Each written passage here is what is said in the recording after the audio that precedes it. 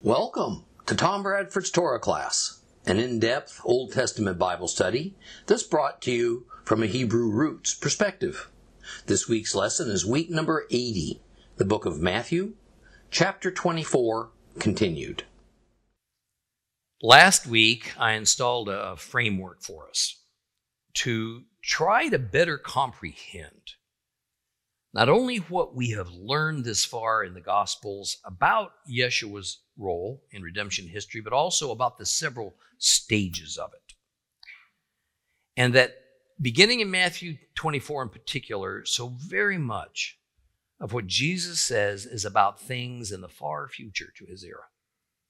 And these future things are what in modern times we refer to as the end times, and scholars call the study of these same future things that we all think about eschatology. Now, part of the point of the discussion was to draw our attention to the reality that redemption does indeed have a history, and that Jesus' activities are directly involved only in part of it. Further, that redemption is a process. It's not an event, and it does have a known and definable beginning and end. The beginning came upon Adam and Eve's rebellion against God and thus committing the first sin. So was born the need for redemption. The long process ends only upon the destruction of the current universe along with the earth we presently live upon, and with it the recreation of a new system to form a dynamic that has never before existed. A dynamic in which all barriers between creatures and creator are erased. In which evil and its leader are eliminated. And therefore sin and decay and death become impossibilities. Now, I will be incorporating a number of prophecies from the biblical prophets that in most cases Yeshua will be referring to in his own prophecies that are not attempting to be disguised as new ones or replacements for the originals. Rather, he will be adding information, clarification, and context, much like John does in the book of Revelation, about what was long ago spoken and written down. I will also be speaking about application and some church doctrines that I think are misguided and can lead us into chasing our tails instead of running after the truth. So, open your Bibles with me to Matthew chapter 24. Matthew chapter 24, and we're going to read the entire chapter together. Matthew chapter 24.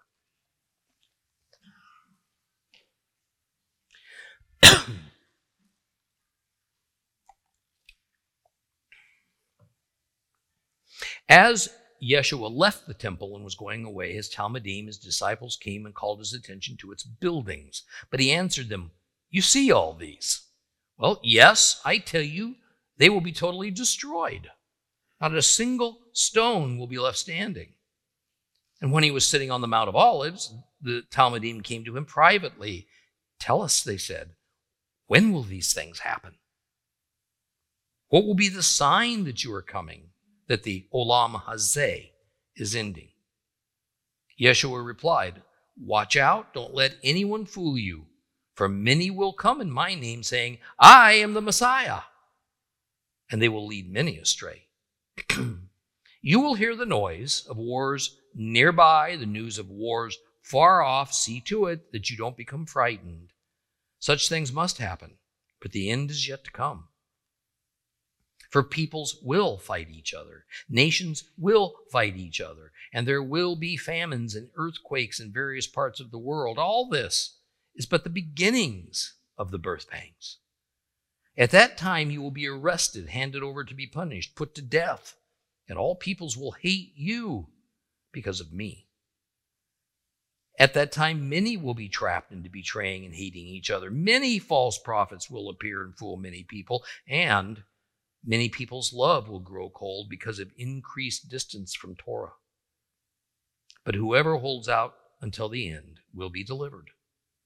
And this good news about the kingdom will be announced throughout the whole world as a witness to all the goyim, to all the nations. It is then that the end will come. So, when you see the abomination that causes desolation, spoken about through the prophet Daniel, standing in the holy place, let the reader understand the allusion, that will be the time for those in Judah to escape to the hills. If someone is on the roof, he must not go down to gather his belongings from his house. If someone's in the field, he must not turn back to get his coat. What a terrible time it will be for pregnant women, for nursing mothers. Pray that you won't have to escape in the winter or on Shabbat, for there will be trouble then, worse than there has ever been from the beginning of the world until now. There will never be anything like it again. Indeed, if the length of this time had not been limited, no one would survive. But for the sake of those who've been chosen, its length will be limited. At that time, if someone says to you, "Look, there's the Messiah. There he is," don't believe him. For there will appear the false messiahs and false prophets performing great miracles, amazing things, so as to even fool the chosen. Possible. There, I've told you in advance. So if people say to you, "Listen, he's out in the desert," don't go. Or "Look, he's hidden away in a secret room," don't believe it. For when the Son of Man does come, it'll be like lightning that flashes out of the east and fills the sky to the western horizon. Wherever there's a dead body, that's where you'll find the vultures. But immediately following the trouble of those times, the sun will grow dark, the moon will stop shining, the stars will fall from the sky, the powers in heaven will be shaken. Then the sign of the Son of Man will appear in the sky, and all the tribes of the land will mourn, and they will see the Son of Man coming on the clouds of heaven with tremendous power and glory. And he'll send out his angels with a great shofar, and they will gather together his chosen people from the four winds, from one end of heaven to the other. Now, let the fig tree teach you a lesson. When its branches begin to sprout and leaves appear, you know that summer is approaching. In the same way, when you see all these things, you are to know that the time is near, right at the door. Yes, I tell you that this people will certainly not pass away before all these things happen. Heaven and earth will pass away, but my words will never pass away. But when that day and hour will come, no one knows. Not the angels in heaven, not the Son, only the Father. For the Son of Man's coming will be just as it was in the day of Noah. Back then, before the flood, people went on eating and drinking, taking wives, becoming wives, right up until the day Noah entered the ark. And they didn't know what was happening until the flood came and swept them all away. It'll be just like that when the Son of Man comes. Then there will be two men in a field. One will be taken and the other left behind. There will be two women grinding flour at the mill. One will be taken and the other left behind. So stay alert. You don't know on what day your Lord will come. But you do know this. Had the owner of the house known when the thief was coming, he would have stayed awake, not allowed his house to be broken into. Therefore, you too must always be ready, for the Son of Man will come when you're not expecting him. Who is the faithful and sensible servant whose master puts him in charge of the household staff to give them their food at the proper time? It will go well with that servant if he is found doing his job when the master comes.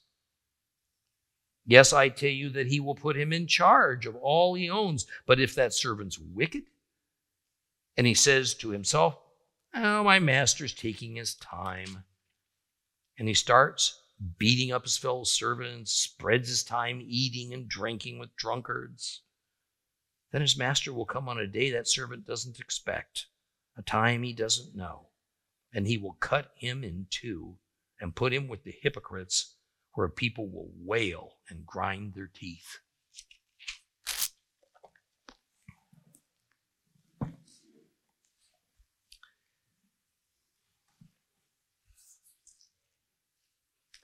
The general nature of Matthew chapter 24 presents Yeshua as a prophet in the sense of one who can see the future. Now, what can be so demanding of us is to decipher the meaning of the things he says as it pertains to when these things are to happen. Are they only connected to Yeshua's era? Are they only just a few more years away, such as in Paul's day? Or are they only to take place in some very distant and unclear future? We have learned in the many earlier Torah class lessons in both the Old and New Testaments that one of the attributes of Old Testament prophecy is that prophesied events tend to happen somewhat immediately and then happen again at a later time, and sometimes yet again at a far later time. The tendency is for Bible scholars and commentators to kind of pick and choose from an either-or mindset as to which of these prophesied events is the actual prophesied event, while the other fulfillment-like events are coincidences or contrived lookalikes. Now, as hard as it can be for us, and especially for those listening who are either seminary or theological school students, we must recalibrate our thinking about the realities of prophetic fulfillments to match what the scriptures tell us versus what our vast array of Christian denominational doctrines tell us. And as of late, there are also many works of fiction about the end times that further muddies the waters of our thinking on the subject. See, these fictional works can sometimes become mixed together with what the Bible says. And so sometimes believers can think that whatever's portrayed in those novels is an accurate account of what will happen and how end times events will look. I mean, for example, the rapture. Oh, that's a good one. This mysterious event is, in modern times, most popularly depicted as believers suddenly flying up to the air, apparently naked, with their clothing fluttering back down to earth, or left behind neatly folded from the place they were launched. Could this be true? I can't say it's impossible, but the Bible certainly does not suggest the nature of the rapture is this.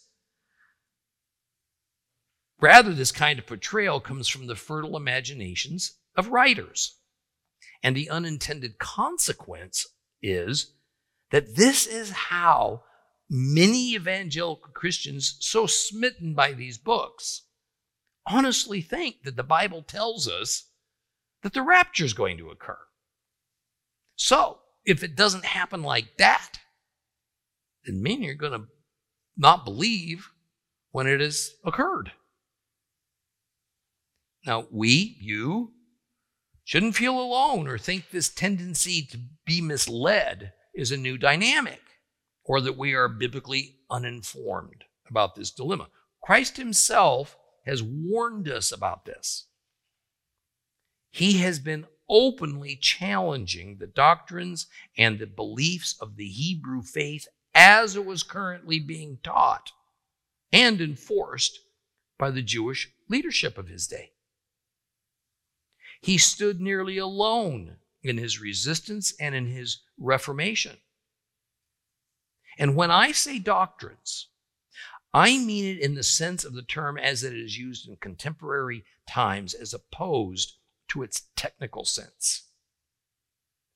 That is, doctrines is a list of faith principles established and believed by a group of humans, said to be the proper interpretations of the Holy Bible, with all other interpretations being wrong. This is the same as what the Jews referred to as traditions. The primary shared characteristic of Jewish traditions and Christian doctrines is they're man-made. This is not to say that all traditions and doctrines are incorrect, but many are, and at times dangerously so. Often they are established with the result that God worshipers become divided up into segments, with each segment becoming loyal to a particular sect or denomination or leader.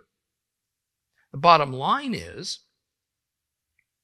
that much of what Yeshua is prophesying will happen both in or near his day and then again in the far future.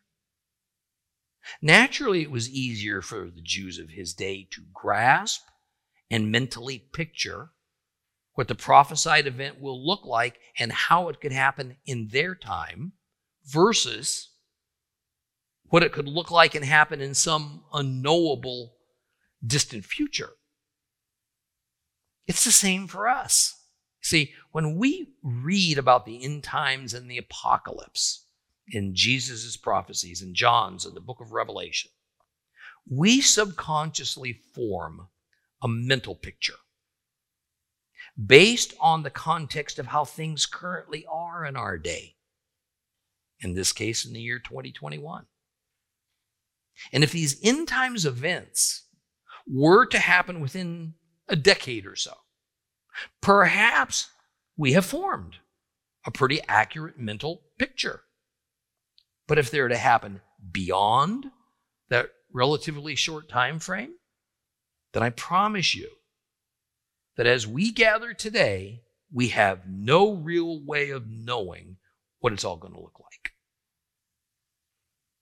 Or of the coming world-changing events, like the COVID pandemic, or the development of new, ever more intrusive technologies, or of the evolution of societies and national governments either towards extreme religion or extreme secularism, or of the waning and rising power of nations, or of what seems to be the never-ending and ever-increasing deadly cataclysms, and so much more.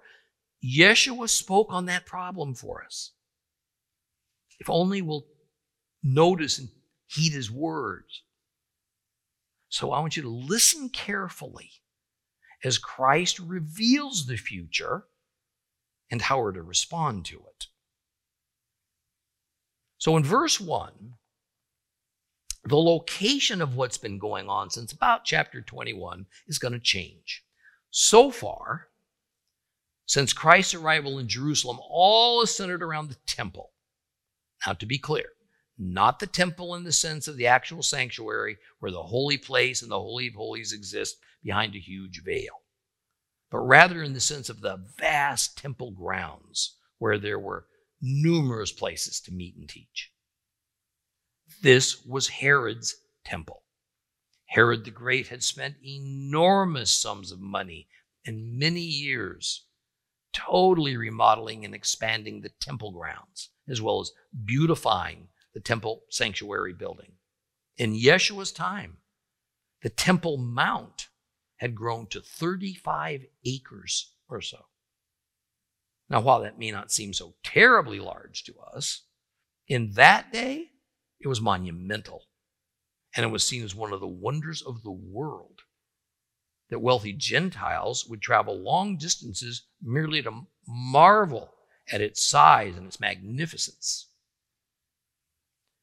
It was along his way to outside the city walls of Jerusalem, then across the Kidron Valley to the Mount of Olives, that Christ's disciples sort of wondered out loud about the stunning nature of this temple and the Temple Mount.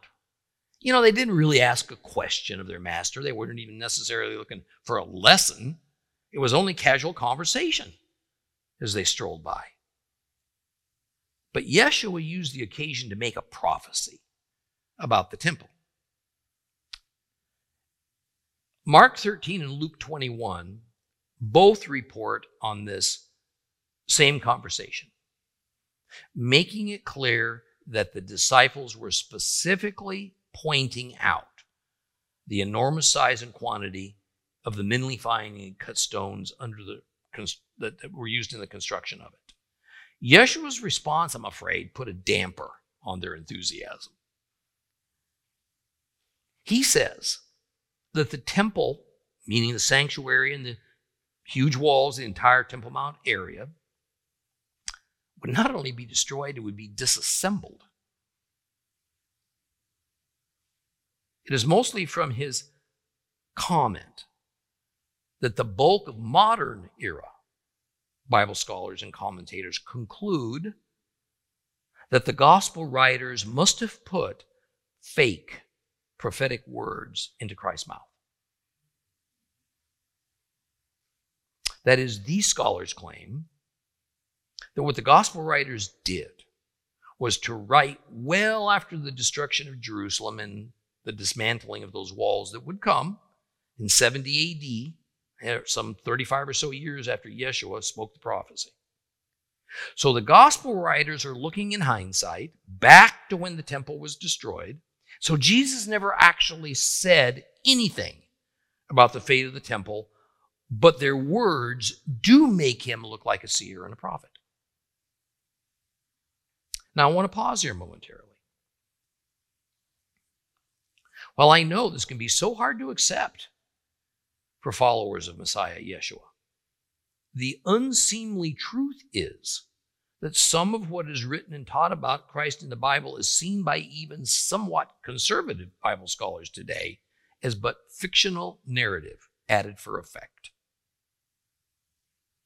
The same scholars that do so very well in translating the Greek into English and to other languages as well, and agree that indeed this is what the earliest gospel texts that we have actually say to be true, don't themselves believe all the substance of it. So, for instance,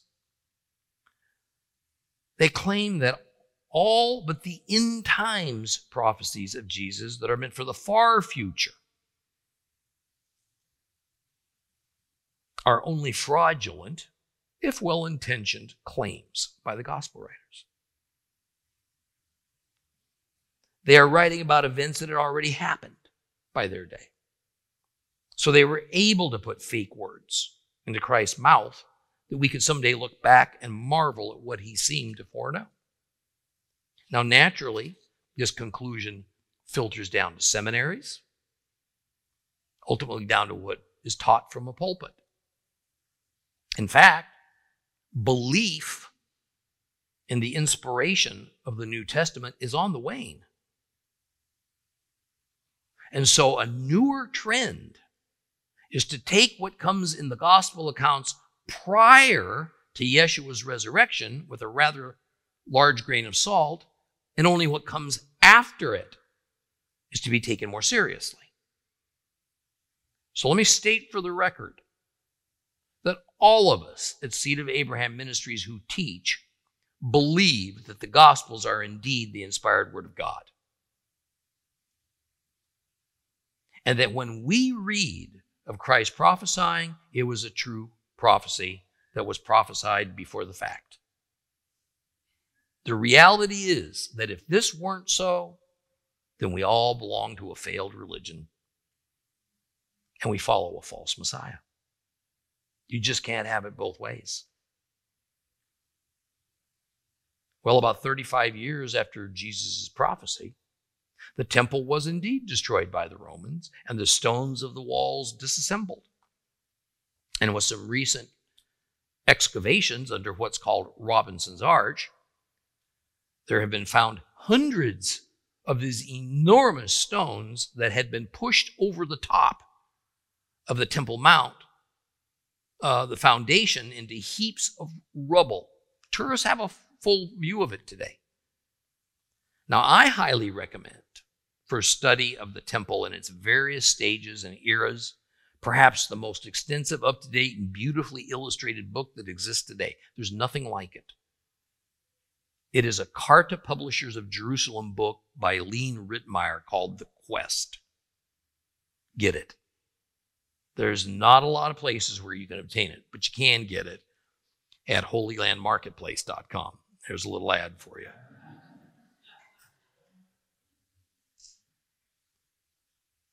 So verse 3 moves us up to the Mount of Olives. After telling his disciples what's going to happen to the Temple Mount that they so admired, they naturally want to know what? When? When is this going to happen? Mark says it was only Peter, James, John, and Andrew that were sitting there with Christ at the moment, asking the question of when. Now, before we address Yeshua's answer, make note that knowing what we know in our time, with so much history in our rearview mirrors, and when considering especially Zechariah's and Ezekiel's and Jeremiah's prophecies of a new temple that's to come later, then this prophetic fulfillment of the temple's destruction must be taken in a rather typical fulfillment fashion. It happens, and then it happens again in the future. In other words, Jesus is speaking not only of the second temple, Herod's temple, being destroyed, but of a third one being built, and then it being desecrated and destroyed, or at least significantly damaged, in a far future time. In fact, later still, a fourth temple seems to be prophetically described by the prophets, one that comes during the millennial kingdom era. Whether this is a brand new temple or a reconstructed third temple, I'm not at all sure, because the Holy Scriptures don't give us enough definitive information about it. Now, as for the destruction of the third temple, something that does not yet exist, and of Jerusalem, we need to go to the 14th chapter of Zechariah. I'm going to read this to you, starting at Zechariah 14, verse 1. Look, a day is coming for Adonai when your plundered Jerusalem will be divided right there within you. For I will gather all the nations against Jerusalem for war. The city will be taken. The houses will be rifled. The women will be raped. Half the city will go into exile. But the rest of the people will not be cut off from the city. Then Adonai will go out and fight against those nations, fighting as on a day of battle. On that day, his feet will stand on the Mount of Olives, which lies to the east of Jerusalem. And on the Mount of Olives, it will split in half from the east to the west to make a huge valley. Half of the mountain will move towards the north, half of it towards the south. You will flee to the valley in the mountains, for the valley in the mountains will reach to Atzel. You will flee, just as you fled before the earthquake in the days of Uzziah, king of Judah. Then Adonai, my God, will come to you with all the holy ones. And on that day there will be neither bright light nor thick darkness. And one day, known to Adonai, will be neither day nor night, although by evening there will be light. On that day, fresh water will flow out from Jerusalem, half of it towards the eastern sea, half towards the western sea, both summer and winter. Then Adonai will be king over the whole world. And on that day, Adonai will be the only one, and his name will be the only name. Prophet Amos adds a little more to this.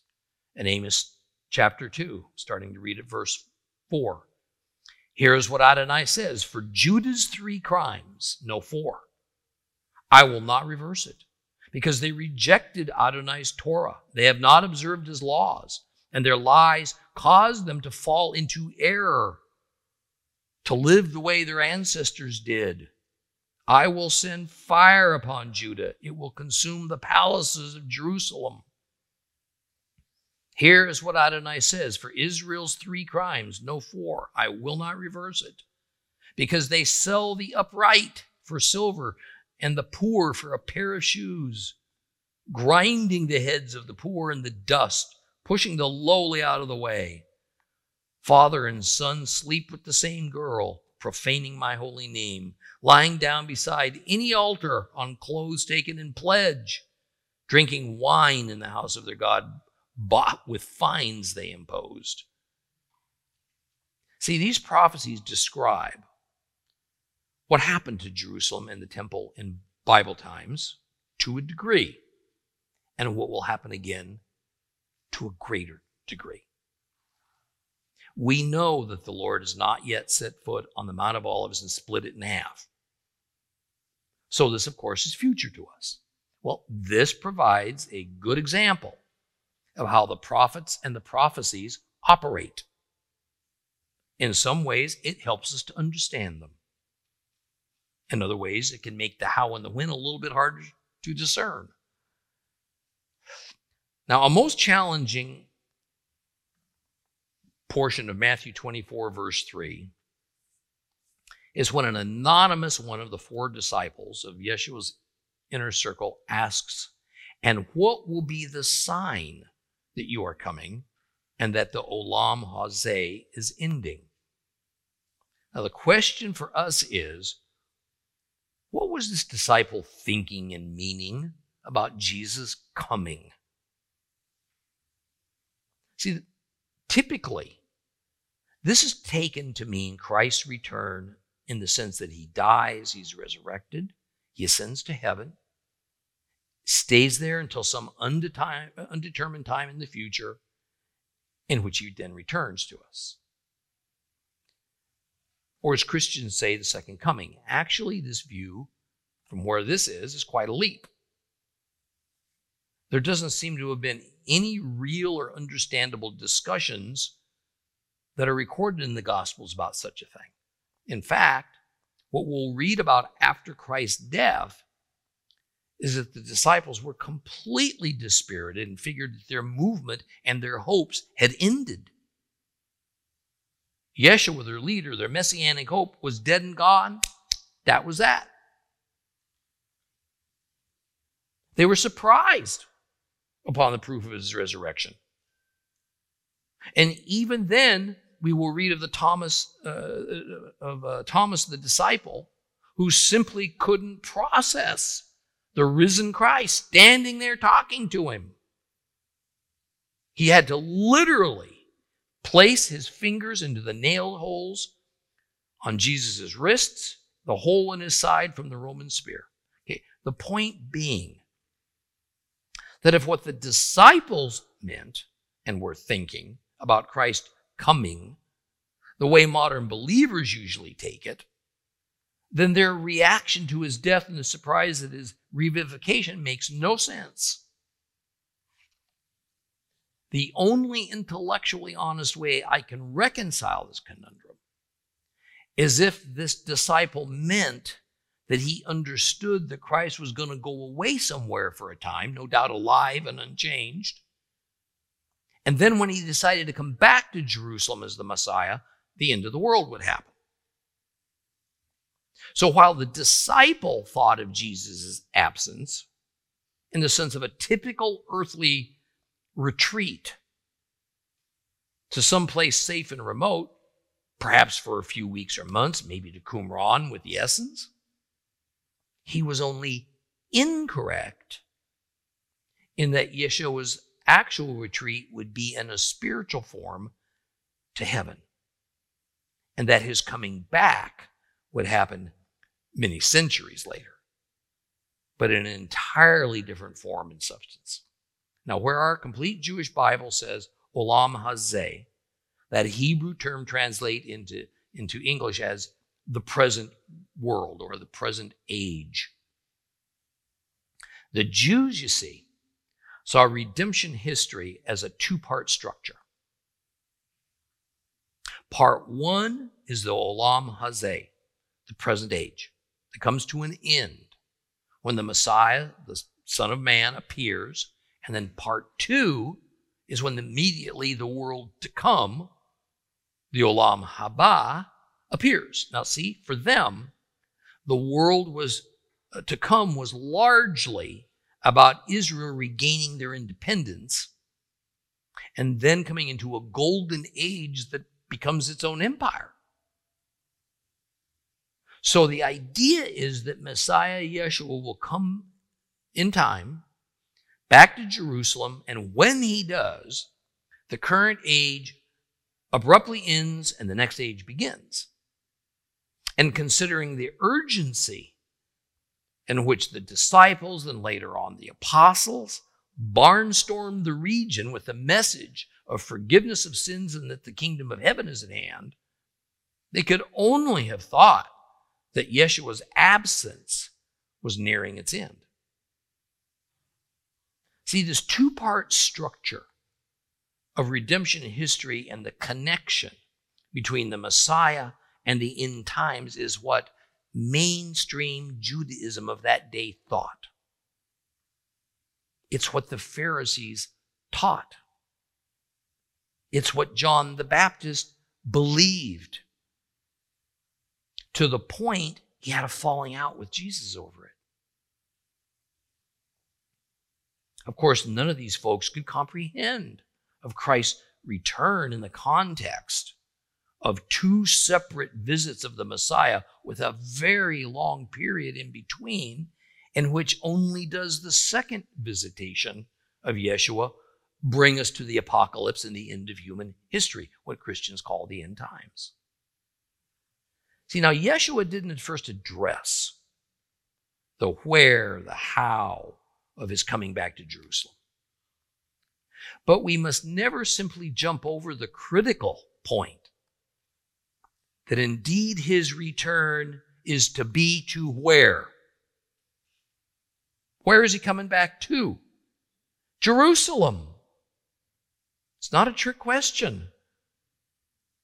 He's coming back to Jerusalem. Indeed, the entire world will somehow look up into the sky and see him coming, but where he lands is Jerusalem. See, this destroys any notion that God is done with Israel and the Jewish people. So Christ first responds to the disciples' question with, "Don't be fooled. Don't be fooled." Then he goes on to list some specific things that will happen. These are not hypothetical, they're not symbols. Now, as a born skeptic, what Yeshua says isn't terribly hard for me to accept and to do, but for many more of you who are inherently trusting souls. So questioning and challenging what appears to be good and holy and obvious to others is not going to be easy for you. The first case of what is going to happen is that many false messiahs will appear, some even coming in his name, which could literally mean saying he's Jesus, or probably meaning identifying himself as God's Messiah. I mean, such a scenario was actually common within the Holy Land in Yeshua's day.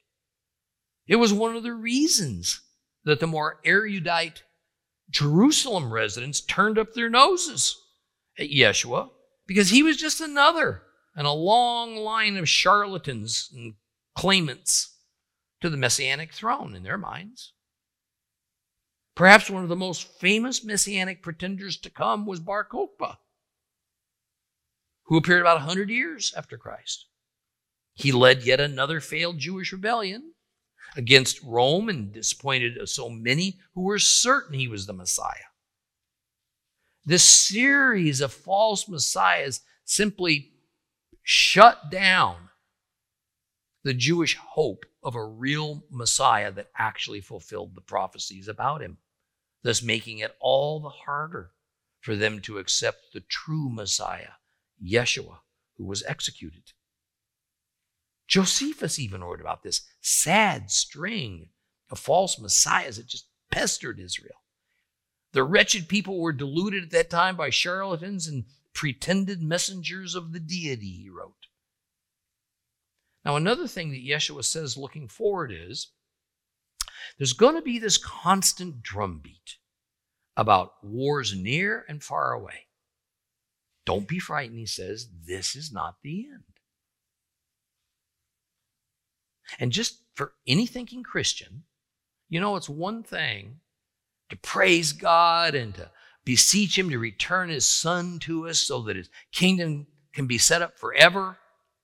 It's quite another when we put our hands and arms back down to our sides and then soberly understand that if we're still here, the odds of surviving the ruthlessness of the Antichrist and the terrible battles that lead to Yeshua's return are pretty slim. The Jews also understood, to some level, that the events involved with the Messiah's coming and the end of the world were going to be horrific. In their context, they knew Rome wasn't going to simply throw down their weapons and surrender to Israel's Messiah. Thus, Yeshua's comment to not be frightened. That was meant both for the disciples hearing him speak and then for us 2,000 years in the future. So Christ teaches his 4 disciples that all these wars and conflagrations that they're already hearing about are going to continue to happen.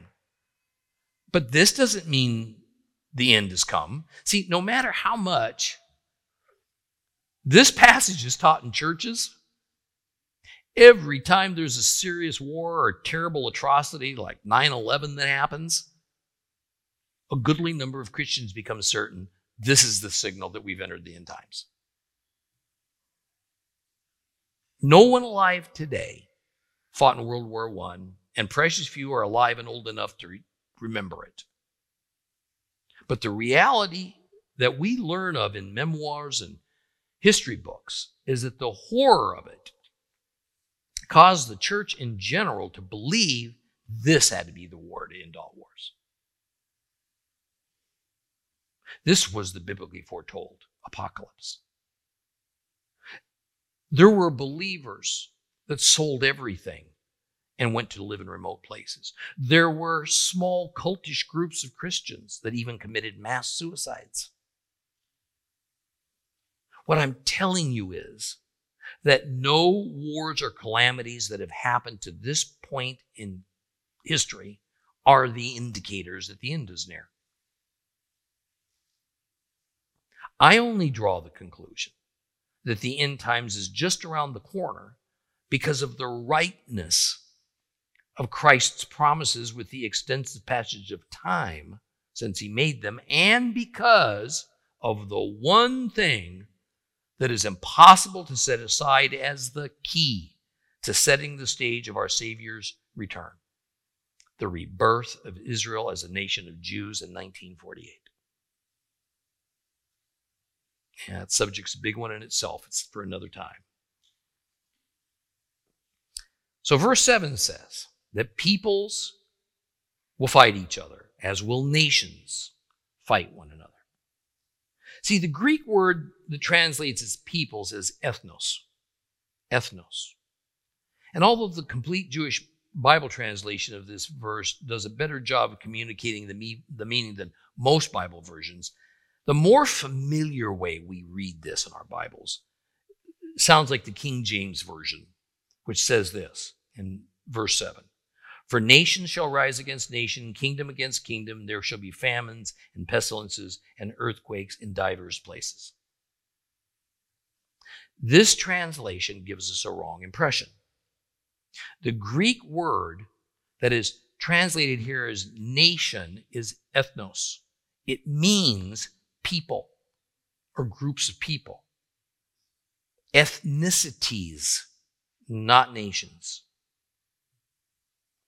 When we read kingdom against kingdom, The Greek word is basileia.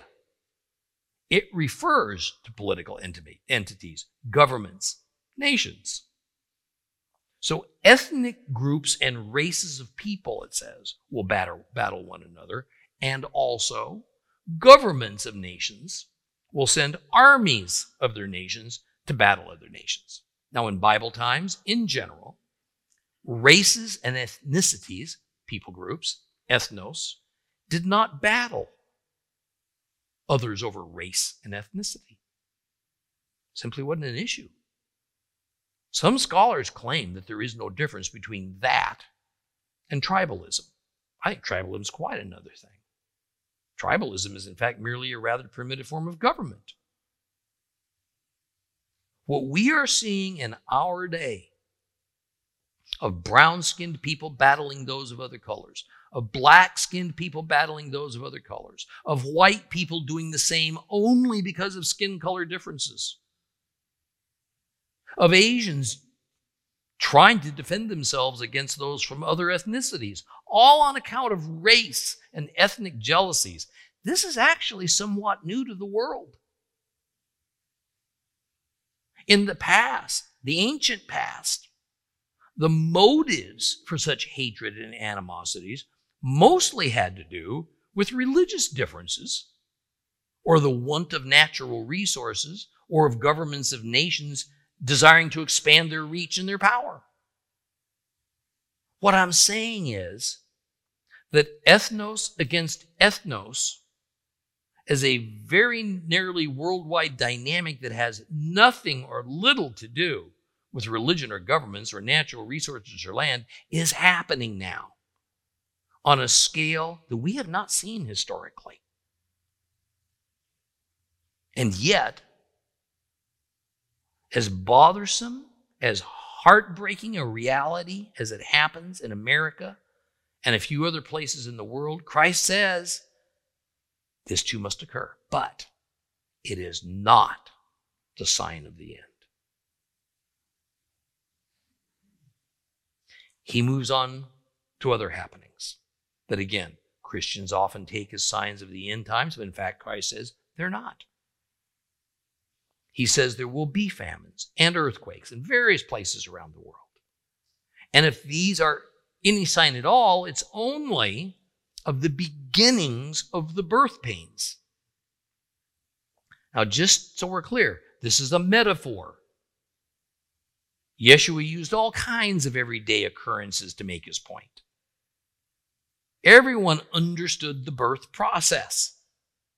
How before a child passed through the maternal waters and was born, first the mother had the beginnings of the birth pains, those first initial twinges that could come days before the labor pains began in earnest.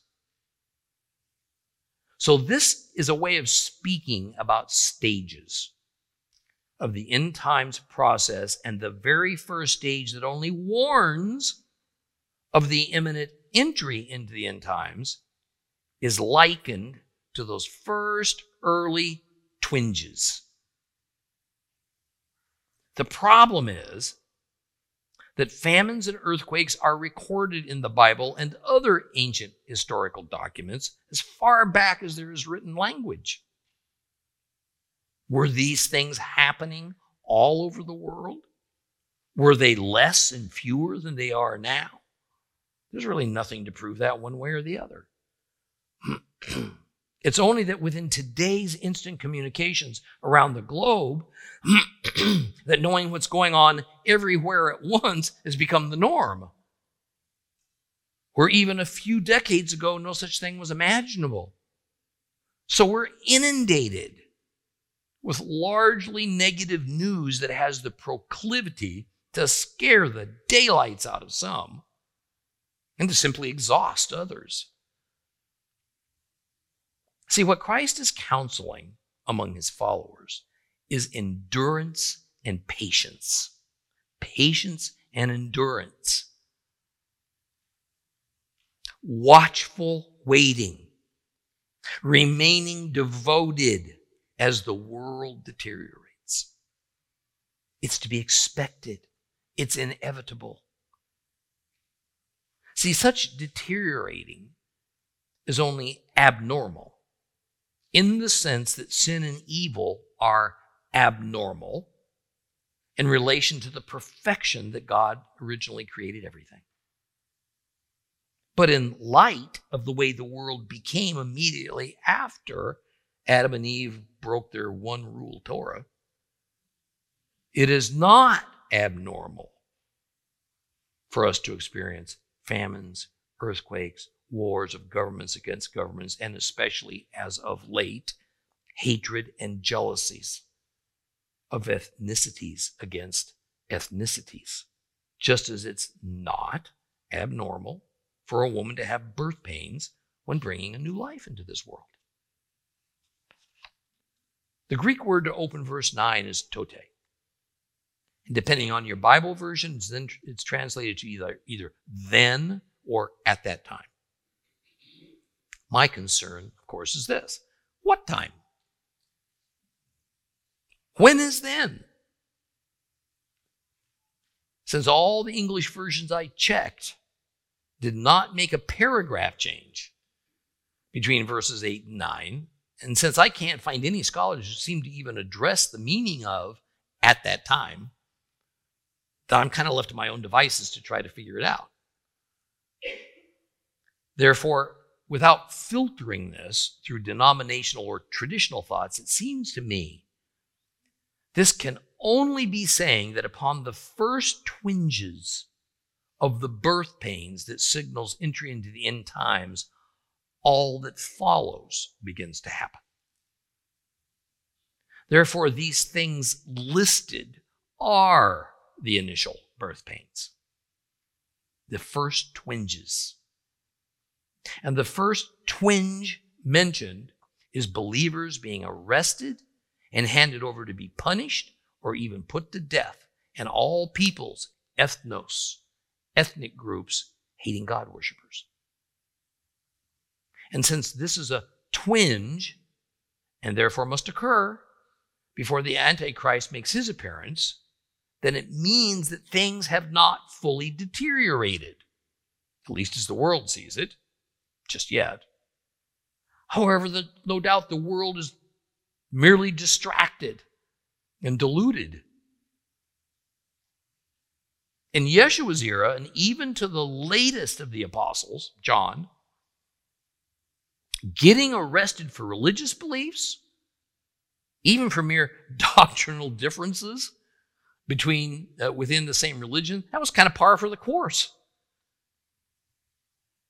So none of this prophecy would have had much of a surprise for Peter, James, Andrew, and John to have heard it from Christ. Now, however, for people like me in the 21st century, only a few years ago, I could never have imagined that in the developed Western world, a Christian could be arrested and prosecuted for little more than speaking his or her beliefs out loud, or even within the confines of their houses of worship. Yet, that is happening right now. Speaking out against the gay lifestyle or against self-determining one's own sex apart from what is clearly biological and anatomic, or pleading for women not to abort their babies, even standing with Israel. See, this has put those of us who say these things on the outside looking in. Further, because of modern hate speech laws, the freedom to hold our own biblically based moral views and advocate for them one at a time, becoming not merely unpopular, but illegal. It's happening. But let's be clear. What will be the root cause of all this hatred against us? Christ says, it's not you, it's me. It's because of me that you're hated. The next verse says, within that same context, that many prophets will appear, false prophets will appear, and they'll fool many people. What does Yeshua mean by prophets? See, in his day, this term had a range of meanings, from a seer to a teacher of God's word. Sometimes the term was used so generically that it carried the sense of a person representing God in some unspecified way.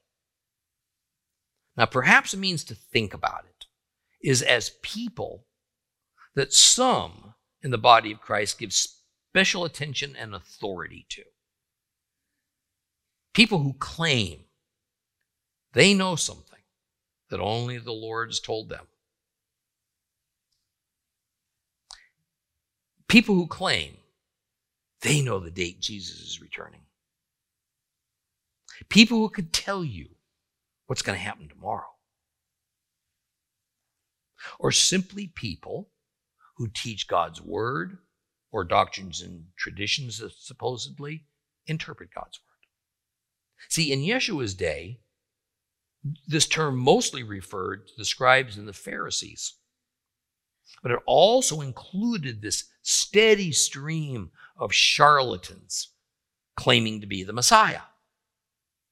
In our day, the term false prophets mean those whom many in the church accept as having inspired insight, but God doesn't claim them at all.